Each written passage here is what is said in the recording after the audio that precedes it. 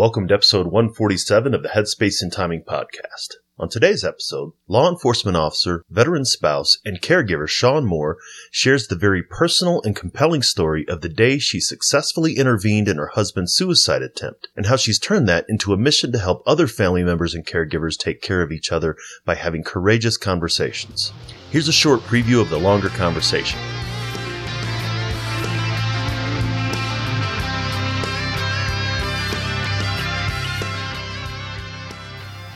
You're listening to Headspace and Timing, where we're trying to change the way that we think and talk about veteran mental health.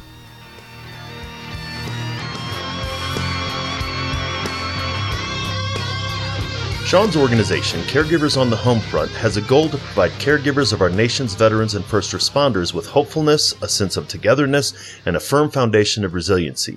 Here, she talks about how she's taken advantage of the platform she's been given to raise awareness.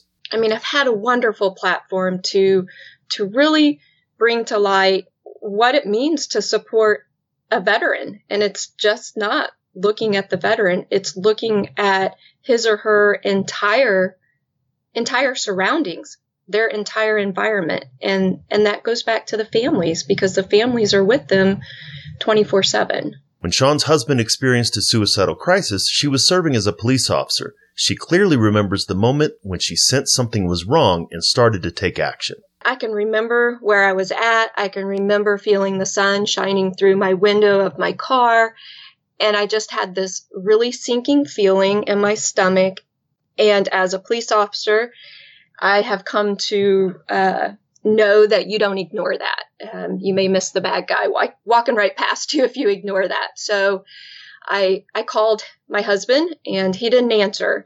And even on our worst days, we don't ignore. We answer a text and we answer phone calls. So I knew that was quite unlike him. So I sent a text to one of our mutual friends where I knew my husband was supposed to be at, and asked if he was still there, and got the old military/first responder standby. And I'm like, okay.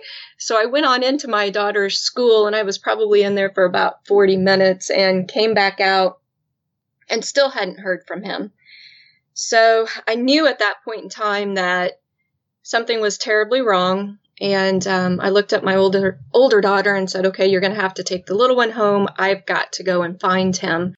One of the things that Shawn is appreciative of is that she had a network of support that she was able to connect to in order to get some advice that turned out to really be helpful on that day. As I was traveling over to where I thought he was, I was talking to one of my caregiver friends, which kind of goes right into this.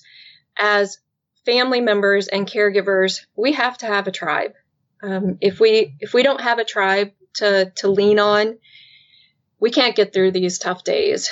And I called her immediately. She ended up talking me into not going by myself. And as I got closer to where I thought my husband was at, I'm like, that's probably a pretty good idea as a police officer. I wouldn't be going into this type of call, which was a check the welfare call, basically, by myself.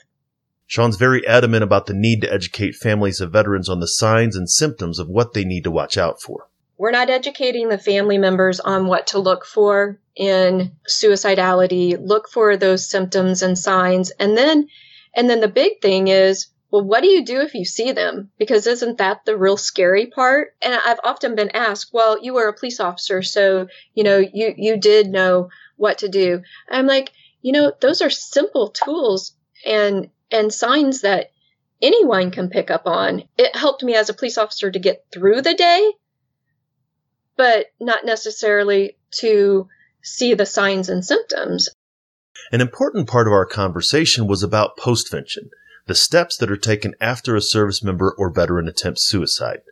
In this clip, Shawn talks about how alone she felt after her husband's suicide attempt. I spent about 2.5 months at home, scared for me to leave and go back to work, because I didn't know what would happen with him.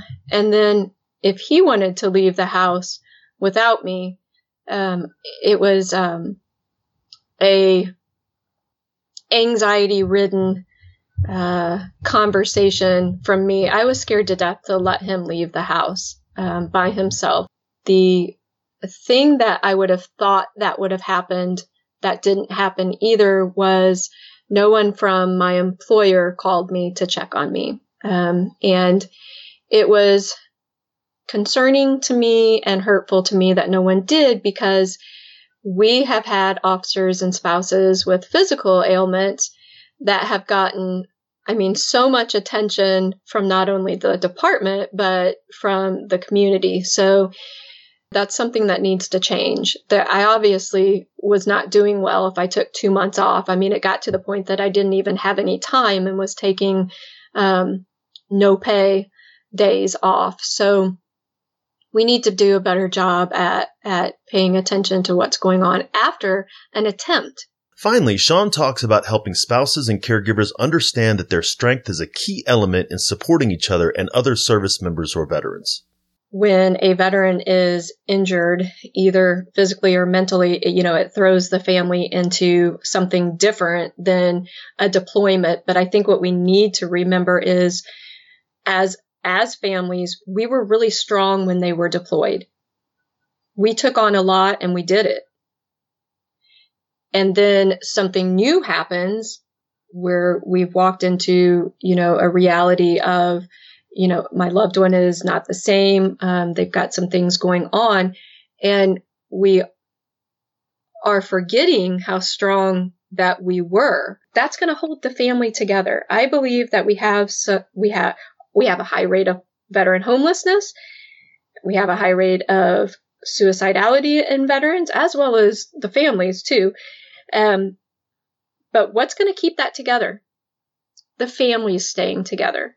So we must focus on the veteran and the family as one unit, and whether that's the veteran getting help at the VA, at a community mental health organization, wherever that's at, a lot of times the family can't get that support there, but they need to find it somewhere. So as long as we're all getting support somewhere, that just makes that family stick together. And this isn't an easy journey, so you have to be proactive.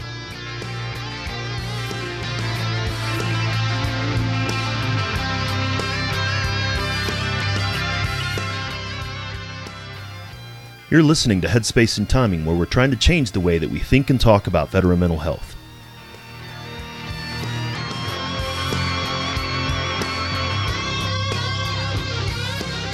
We talk a lot more in the longer conversation. Shawn goes into the day her husband attempted suicide in much greater detail, what caregivers on the home front is doing to educate her community, and what others in their community can do to do the same. Check out the full episode at veteranmentalhealth.com/HST147. We talk a lot more in the longer conversation. Shawn goes into the day her husband attempted suicide in much greater detail, what caregivers on the home front is doing to educate her community, and what others in their community can do to do the same. Check out the full episode at veteranmentalhealth.com/HST147.